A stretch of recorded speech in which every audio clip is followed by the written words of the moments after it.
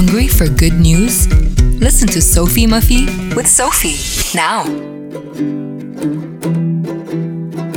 Hello. It's Friday and the weekend is just around the corner for all of our snow lovers. I'm 100% sure you're all super excited about heading up to the mountains, some to ski, some to snowboard, or just to throw a couple of snowballs around. It is nice to be finally getting out of the house and engaging with nature. However, precautions and staying safe should be still a huge priority in order to keep the country open.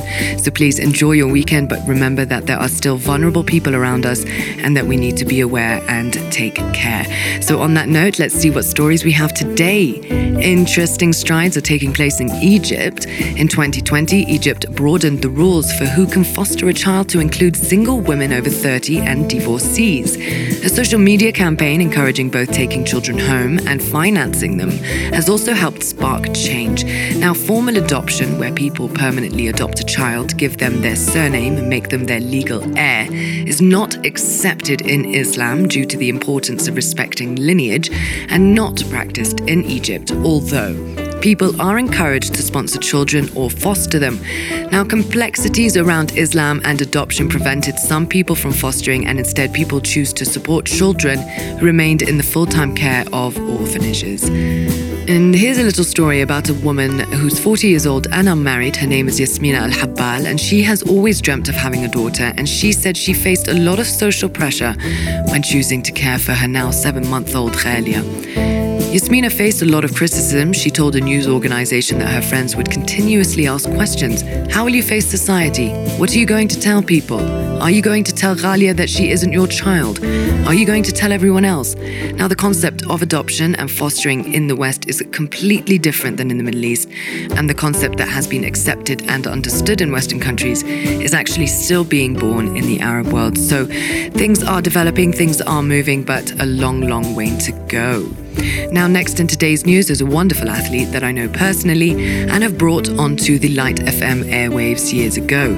Professional trap shooter Ray Bassil came in fourth in an international trap shooting championship held in Cairo in Egypt. Bassil accumulated a final score of 27 in the International Shooting Sport Federation World Cup, which was held from February 22nd to March 3rd, involving athletes from around the world. Now, Pierre Jalak, president of the Lebanese Olympic Committee and the Lebanese Shooting and Hunting Federation, did congratulate Bassil on her distinguished performance, wishing her success in upcoming tournaments. Something to note about this amazing athlete is that she is also a UNDP Youth and Gender Goodwill Ambassador and the first woman in the region to compete in 2 Olympic Games and 3 consecutive World Cup medals in trap shooting. Last year, she qualified to represent her country once again in the upcoming 2020 Summer Olympics, which will take place in Tokyo, Japan from July 23rd until August 8th, 2021. Now, finally, this cannot go unrewarded. Our Lebanese youths have been working all day to help clean up our beaches after an oil spill destroyed beaches in Lebanon, Israel, and Palestine. The oil spill has covered hundreds of kilometers of Lebanese coast with tar. The spill has killed, until now, at least 1 endangered sea turtle, and many more species are suffering. Now, rather than waiting for the idle government to do something, the people have taken it into their own hands again and taken action. On Sunday, Mintashin's Environmental Committee gathered with the locals to clean up the turtle reserve in Mansouri in the south. They were able to clear the tar from the beach and restore it, thank God.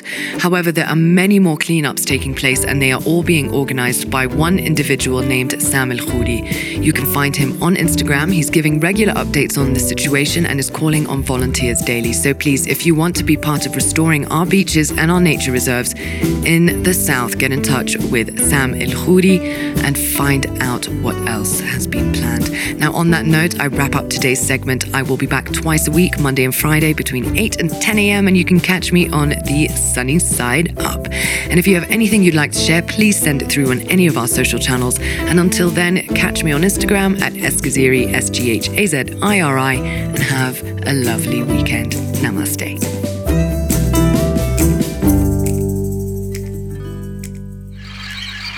That was Sophie Muffy with Sophie.